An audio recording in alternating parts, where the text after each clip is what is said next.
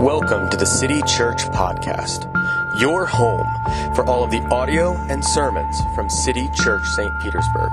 We meet every week at 10 a.m. at the Sundial AMC Movie Theater, 151 2nd Avenue North in beautiful downtown St. Petersburg, Florida. When I was a preteen, I was already kind of a mall rat. I mean, after all, that's where the CD store was, and that's where the Walden Books was.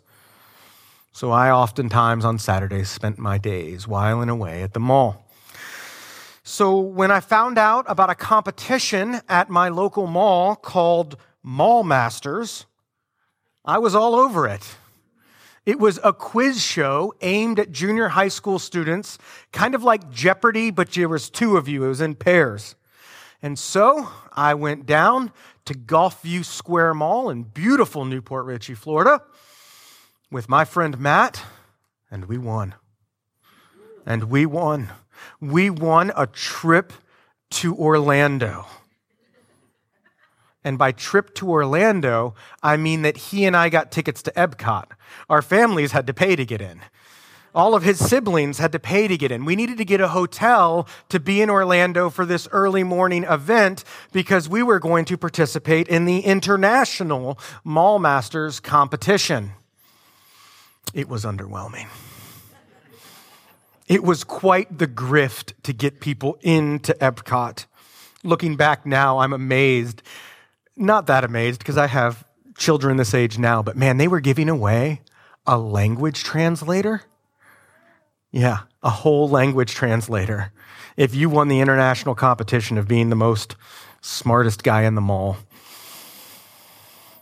Things went pretty rough for us. The first question that we were asked was, who fought in the French and Indian War? And my partner in crime, Matt, very quickly mashed our ring-in button. He was called on. And with a look of smug superiority, he said, the French and the Indians. That was pretty much the peak. That was the best moment. Everything was sort of downhill from there. But hey, I got to go to Epcot. The trouble was, as 12-year-olds, we thought that we were the smartest people in the world. We presumed that we knew so much. We even knew about the French and Indians and their epic war. But we didn't know nearly as much as we thought we did, and it caught up with us. Sometimes, if you've been a Christian for a while, or if you're a serious Christian, the kind of Christian that comes to church even when it's on Boxing Day, even when Sunday falls on that day after Christmas, even when you're tired from the festivities, you still show up. If that's maybe who you are and who I am, sometimes we have this problem that we presume to know what God says about things, but we don't. One of the paradoxes of the Christian faith is that the more that we understand the Bible, the more that we understand that we don't know. The Word of God is rich and full of truth, but there is so much that the Bible doesn't say. There's all sorts of questions that we have, some of them intellectual. I'd really like to know where Melchizedek came from, where he went. What's the deal with that? Something's going on strange there, and I got some questions, God. Or how about the details of sort of morally complex problems that the Bible doesn't address head on? And our temptation especially as Christians, is to put words into God's mouth. Be more certain than we ought to say that God is clear in places where, frankly, he is not. This is a temptation for all of us as we grow in our knowledge of the Word of God. But when we presume to know what God says when he is silent, we're making an incredibly dangerous move. We are in danger of adding to the Word of God, which has disastrous consequences for us. And so this morning, I want to read a short story. It's one of my favorites from the life of Jesus, but it's rather short. And so I'd ask that you would stand. I'm going to read Matthew 17, 24 through 27, and I ask that you would stand and listen and follow along on the screen or in your Bibles.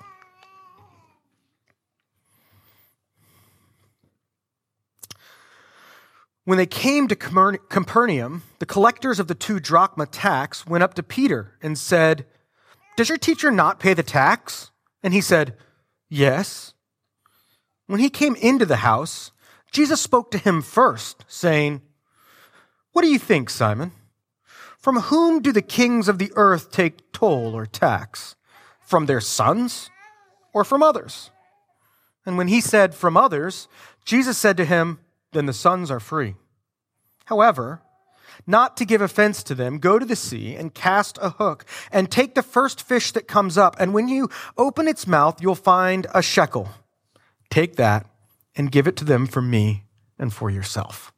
City Church, this is the word of God written nearly 2,000 years ago and intended for us this morning. You may be seated. This short vignette of a story begins with Peter being asked a question. And probably the first thing you notice when you look at this question, is it's phrased kind of strangely. Does not your teacher pay the tax? Does your teacher not pay the tax? If you've ever lived with another person, you know what kind of question this is. This is the kind of question that assumes the answer is yes, that the answer better be yes. It's kind of like the question, "You took out the trash, right?" If you don't say yes to that question, there are problems. That was the same thing that was going on. These tax collectors came to Peter and said, "Jesus pays this tax, right?" And for us, we're like, okay, great. Why is there any question about taxes? There's 2 things that are sure in life, death and taxes. But what's actually going on here is they're actually kind of trying to corner Peter and Jesus in the middle of this complex theological debate. In Exodus chapter 30, the Bible says that whenever they were to take a census in the kingdom of Israel, they should have every male pay 2 drachmas to ransom their soul back. God didn't want the kings of Israel to start to believe that they were something because the kingdom of Israel had grown numerically. And so he discouraged them from taking censuses. Censi? Censoreses. And so, by the time you get to Jesus, this tax that was to accompany a census has become something that is hotly debated. The Sadducees said, no, that's only about censuses. I'm going to have to stop saying that word. I'm sorry. The Sadducees said, no, you don't have to pay that. Nobody has to pay that. We're not paying that. And then the Essenes said, oh, no, you pay that once in your life and you're good.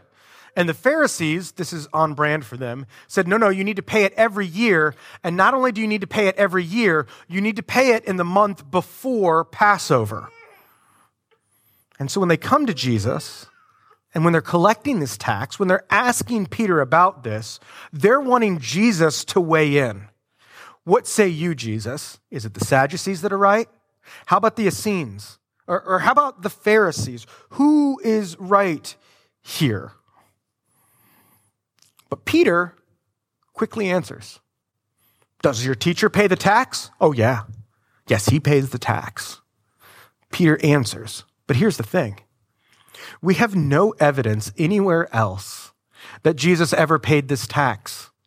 If this was a yearly tax, it never shows up in any of the Gospels. In fact, this story is the only time in the New Testament that this 2 drachma tax is ever mentioned. But Peter seems quite sure of himself. Peter seems to know, oh, yes, Jesus pays that. And then Peter gets home, and Jesus speaks first. I love the way that Matthew did that. It's almost as if Peter walks in the door and Jesus is standing there smiling, waiting for him. Poor Peter. A lot of people have a lot of questions for Peter today because as soon as he walks in the door, Jesus hits him with, well, what do you think, Peter? Who should pay taxes? Who normally pays taxes, Peter? Is it the family of the king or is it everybody else? And Peter kind of sheepishly says, it's everybody else. It's not the family. And Jesus sort of gets a little bit closer and says, so then the sons are free, huh, Peter? And Peter, of course, agrees with him. There's two things I want you to note from Jesus' little mini parable here. First, Jesus seems to be saying that as a son of God, he is exempt from this tax. The sons are exempt from the tax. The sons are free. So Peter may have been wrong in assuming that Jesus was on the Pharisee side here. But the second thing I want you to notice is the language that he uses. He keeps using this language of the sons are free. If you have your Bible open in front of you, let your eyes go earlier in chapter 17. If you're in an app, scroll up. What story does this fish tale that we're about to read come on the heels of? It comes on the heels of the transfiguration. Jesus took Peter, James, and John up to the top of a mountain, and he showed them himself in all of his glory. And Peter, as he is wont to do, sticks his foot in his mouth and says, Jesus, it's good that we're here. We should make 3 tabernacles, one for you, one for Moses, and one for Elijah. But Peter is interrupted by a voice from heaven. And what does that voice from heaven say? This is my beloved Son, with whom I'm well pleased. Listen to him. Just days before Peter is asked about this tax and given this parable about taxes and sons and daughters of the king, he had heard clearly from God himself that this is his beloved Son. But then Jesus says, after he gives Peter this mini parable, after he says, hey, a son of God is exempt, he says, you know what though? Let's go ahead and pay this tax so as not to give offense. Look, if anybody knows what Moses meant in Exodus chapter 30, it was Jesus. He was the ultimate author. He was the ultimate authority on this issue. He could have sided with any of the crew that he wanted to, or he could have said, all of y'all are wrong, or he could have said, you got this right and you got that wrong. He could have shown how exactly Moses meant this to be, but he doesn't. He says, you know what? In order to not give offense, let's go ahead and pay the tax, even though I'm exempt. It seems that for Jesus, this is a second-tier issue and not one worth fighting about. Now, there's going to come a time where Jesus is going to fight about stuff with the temple. Just a few chapters later, we're going to find the story of Jesus making a whip and chasing people out of the temple. Things literally worth fighting about, Jesus is going to fight about. But this 2 drachma tax? No, not really worth it. We would do well to remember that there are things that are worth fighting about and things that are not worth fighting about, especially us Presbyterians. We are so quick to correct folks over minor and tertiary issues. The slogan for many of us may as well be, well, actually, we think that we have it all together, that everyone else needs to fall in line with our details and our nuance. But let me be frank. When we do that, there's spiritual pride, and it doesn't come from Jesus. As we walk with Jesus, we should be growing in humility, a deeper understanding of God and his word that doesn't lead to a deeper and greater sense of humility is soul suicide. Knowledge puffs up. Anytime we enter into a theological or a moral debate without deep humility, we are taking a knife to our own heart. Anytime we hop on Twitter and ratio somebody for a bad take, we are scratching wounds into our own souls. Beloved, there are some things worth fighting for, and there are some things that just aren't. If that is true for Jesus, it is infinitely more true for you. But when Jesus decides to pay the tax, that's when the story gets really interesting. Not for the reasons you think it gets really interesting here, though.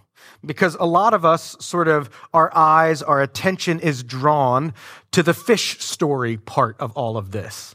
Because on the rankings of Jesus' miracles, this is definitely an odd one, right? It seems almost like an illusion or a magic trick that somebody would do. Like, hey, that fish has money in its mouth. Must not have cleaned its ears, right? It's a strange miracle for Jesus to tell Peter, hey, just go throw a hook in, catch a fish, and you'll have some money. No.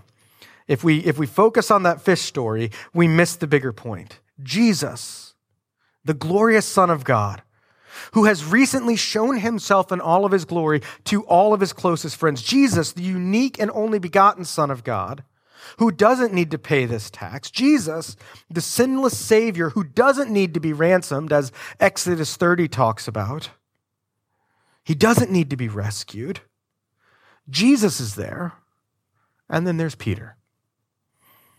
Peter who, said we should build 3 tabernacles because Jesus and Moses and Elijah are all pretty much the same. Peter, who Jesus included when he said, "O ye of little faith," earlier in this chapter.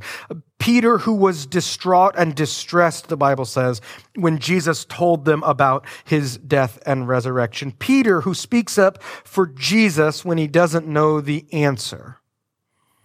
Those are our 2 characters. And then he says, go catch a fish. And when you catch that fish, inside of its mouth is going to be a shekel. Fun Bible trivia time.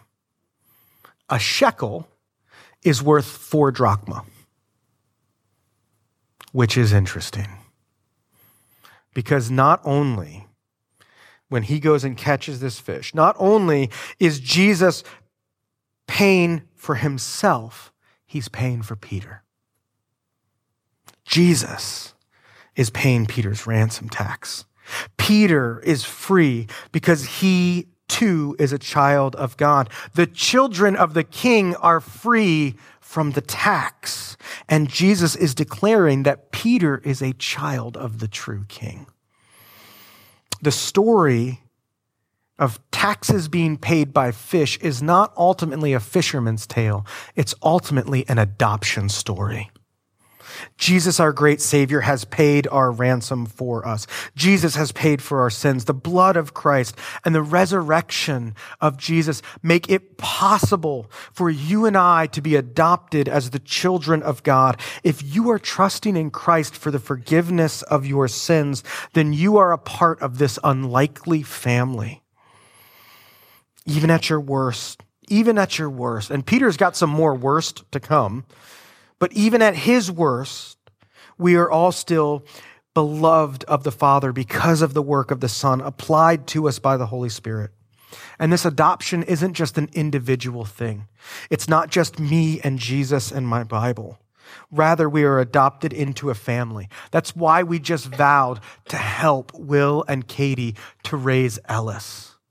That is why we help one another when we are hurting. This is why we correct one another in gentleness. It's why we show love and grace and patience to one another, because we are all sinners adopted by God into one new family. None of us could pay our ransom, so it was paid by a miracle, not of a fish having money in its mouth, but of a sinless Savior offering up his life as a ransom for many. Let us rejoice, church, in what God has done. Let us rejoice together in what God has made us to be. Let us see the miracle that the sinless Savior has paid on our behalf through a miracle. Let's pray.